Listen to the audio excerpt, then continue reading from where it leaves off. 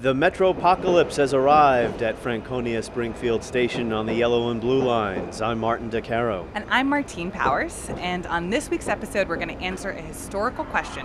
Why are there only 2 tracks on Metro? But first, we're going to check out the first segment shutdowns of the year-long Safe Track program. It's 6:37 a.m. on a Monday morning. We're on a Yellow Line train, and we're heading to L'Enfant Plaza. The DC Metro historically has been a great strength of this region. Customers should expect extended delays and crowded conditions on trains and platforms. So you do need to make other plans, and you need to have a game plan, and you need to come up with it now. Yeah, Line Train Greenbelt, Tagway door. 6:43, we're finally off and running to L'Enfant Plaza. We waited for a good 5-6 minutes, and well, it's Monday morning. People look kind of grumpy about that, but train is pretty empty. Platforms have been light. Yeah, other than the wait at the station, it seems like things are going pretty smoothly. I mean, there's still plenty of space on the train. People don't seem too concerned about Blue Line riders, clogging up their usual commute, but we'll see if that changes once we get a little bit closer. 7:01 a.m. We've been on this train 23 minutes. We finally made it to Reagan Airport. That's not bad. Next station stop. I might be deaf by the time we get to L'Enfant Plaza with these overhead announcements as loud as they are, but at least we can hear them. That's an improvement from a lot of other trains where you can't understand anything that they're saying. So you can also do a story on the broken announcements, how you can't understand what they're saying. Not to be too optimistic, but maybe this will be a theme for the coming year, that these shutdowns aren't going to be quite as dramatically awful as some people anticipate. You just jinxed us, number one. Secondly, we'll see the overall impact, of course, will be measured by more than what we're just seeing on the trains and the platforms. But so far this morning, we've been traveling 33 minutes. It's about 7:15 a.m. We're about to get to L'Enfant Plaza. Okay, Martine, 7:43. I guess we climbed on that Yellow Line train down at Franconia Springfield an hour ago or so. 7:43, we're at L'Enfant Plaza, boarding Silver Line over to Eastern Market. And it is not a sardine can, we can report. This is actually pretty comfortable, I have to say. My name's Ebony Chase. Were you expecting this to be as quiet and orderly as it's been? No, but that's just on this train. The other trains didn't look as quiet and orderly. Really, what was your experience? Very busy and overcrowded. Did you think it was going to be that crowded this morning? Or? Absolutely not. I thought it would be normal. Had you been paying attention to the announcements and stuff about this? Yes, I have. I get a card almost every time I get off the train, warning me about delays, but I didn't think it'd be that bad. Do you know where the train's stopping? Nope, I'm going to find out, and I'll be Ubering from there. I like your spirit of adventure. I wish more people had that approach to the commute. Just see where it takes me, and I'll just... we were warned. It didn't just say, hey, you guys, you can't travel here. I knew, I just didn't know how far. So now I know. Thank you. Where's your destination? I'm going all the way to Largo. Ebony Chase, you don't mind if we just follow you out of here and see what you do with this bus bridge, or whether you try Uber? Sure. We don't know what to expect when we go upstairs. Me either.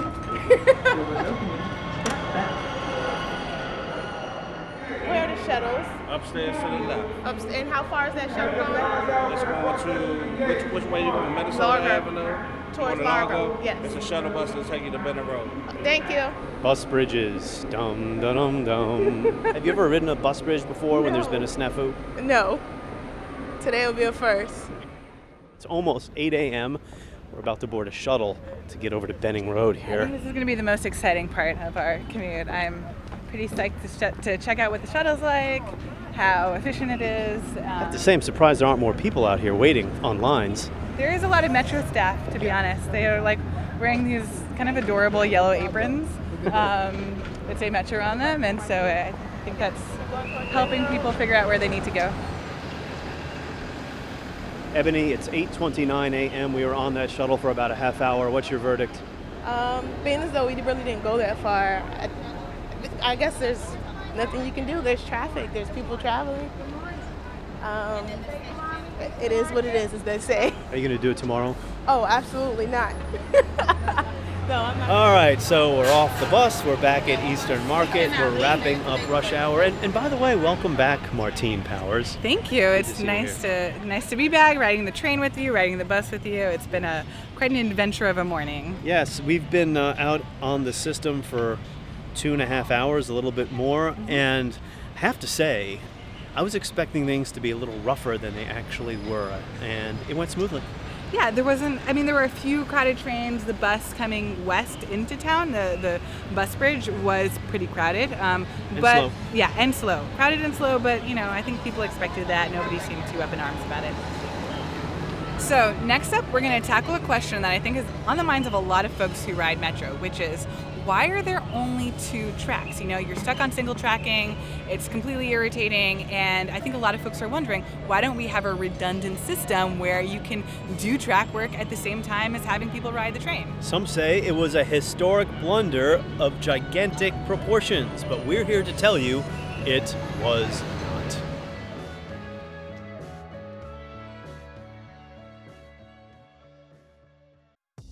DCS Daily. DCS Daily. DCS Daily. It's news, culture, and curiosities. From the district, Tacoma Park, Alexandria, Friendship Heights, Hyattsville, Falls Church, Northeast Washington, D.C., in your inbox every weekday afternoon. DCS Daily. Sign up at dcs.com/newsletter. dcs.com/newsletter.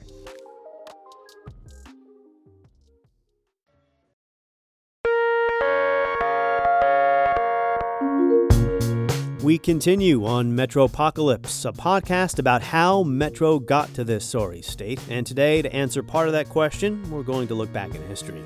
Now remember, Metro opened 40 years ago in 1976, but the system was designed during the 1960s, and during that era, a couple of really critical decisions were made, which continue to impact the system today.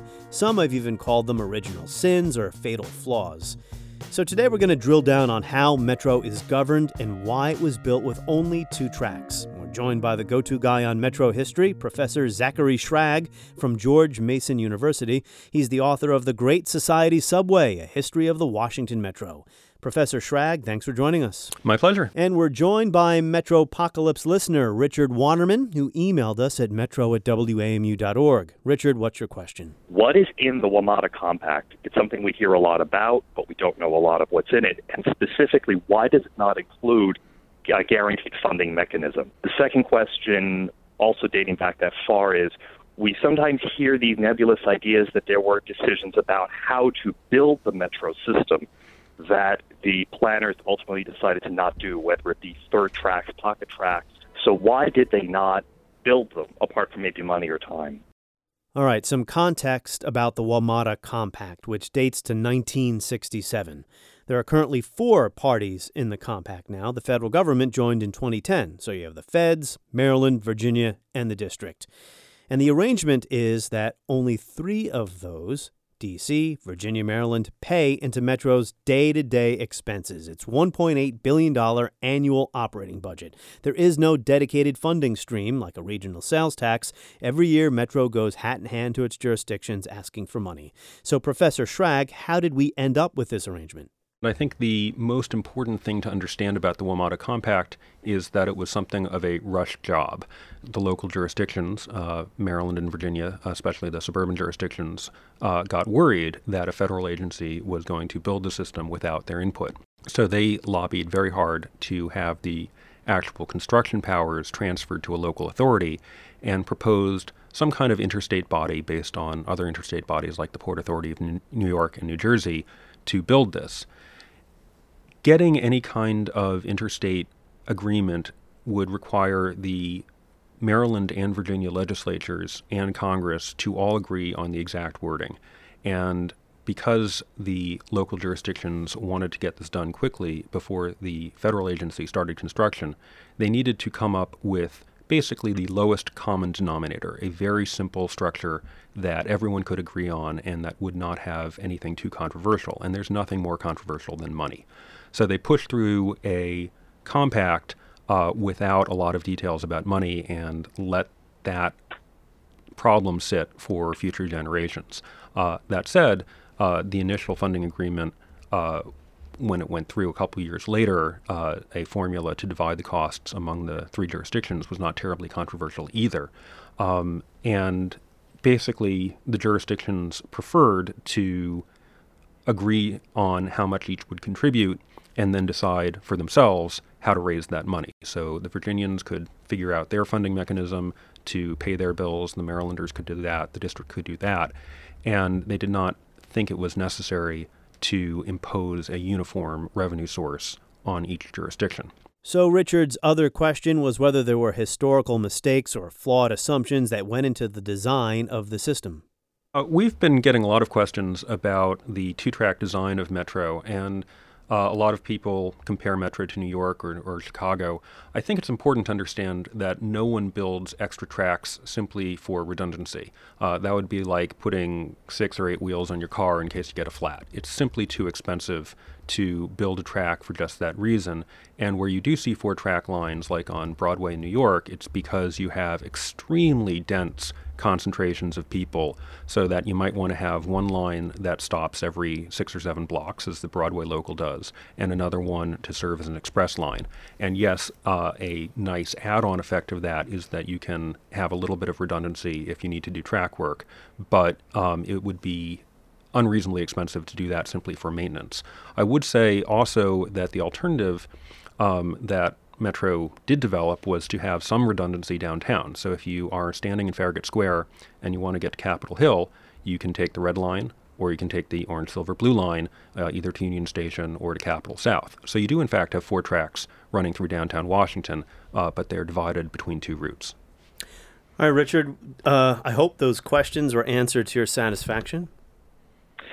Sort of. I would just ask one little follow-up to that last question is if it's all right. Yeah, go ahead. Well, you can actually host the podcast if you'd like, and I'll do it. Okay. Go ahead. A couple stories have come out saying that there were plans early on that were changed in the process, I guess in the planning stages or early construction phases of Metro, and I guess there have been it's been implied that it may have helped Metro in the future and that we're now paying for it, whether because they wanted to cut costs or cut time. Was that actually the case? And if so, what was taken out of the system that was considered? Well, the original system that made it through Congress in 1965, I mean, Metro goes back in planning stages to the 1950s. I start my book in 1955, but the first bill that succeeded in Congress was in 1965, and that actually proposed a single trunk line downtown with a bunch of branches coming off of it. And if they had built that system, the nightmare we would be facing now is incalculably worse than what we are actually facing, because all of these lines would be feeding into a single trunk. In 1967, that trunk was split, again, between what's now the red line and the blue, orange, silver. And then later on, a third trunk line, what we now know as the yellow-green line, was added. So the big modifications were actually to add capacity, not to reduce it. And that did drive up costs, of course, but it also gave us some added capacity that we are relying on now. I've been trying to find more information about pocket tracks. There may have been a few cases where, in retrospect, it would have been nice to build a little more. But the big story, I think, is given the scarce resources, Metro's planners decided to build more routes, and we are lucky to have those. And it would be a much worse system if we did not have more 3 major trunk lines going through downtown. All right, Richard, thank you for your questions. Do you have a history question or any other kind of question about SafeTrack and Metro? Shoot us an email at metro@wamu.org or join the Metropocalypse Facebook group. Zachary Schrag is a professor of history at George Mason University. He'll be back with us next week. This has been Metropocalypse. Next week, we travel back in time to 1986, the year many people consider to be the turning point for Metro. We'll hear about a report that predicted the mess that we're in right now. And we'll explore a historical turning point when Metro had to decide between maintaining the system as it was versus barreling forward with the Green Line. If you like what you've been hearing, please go to iTunes or wherever you get your podcasts and give us a rating. It'll help other Metro riders find us, And please join the Metropocalypse Facebook group. Metropocalypse is produced and edited by Brendan Sweeney, Joe Arminsky, Chris Chester, and John Ogolnik. Our engineer is Timmy Olmsted. Andy McDaniel is WAMU's Director of Content. Our theme music is by Poddington Bear. All the music from today's episode came from WAMU's Capital Soundtrack, a project to showcase local musicians. You heard tracks by Why Told, The Rail Runners, and Near Northeast. Be sure to check out the Capital Soundtrack project at bandwidth.wamu.org. Until next time, I'm Martin DeCaro. And I'm Martine Powers with Politico. Thanks for listening. Oh, nice. Hey, we had so cute at Very the end nice. there.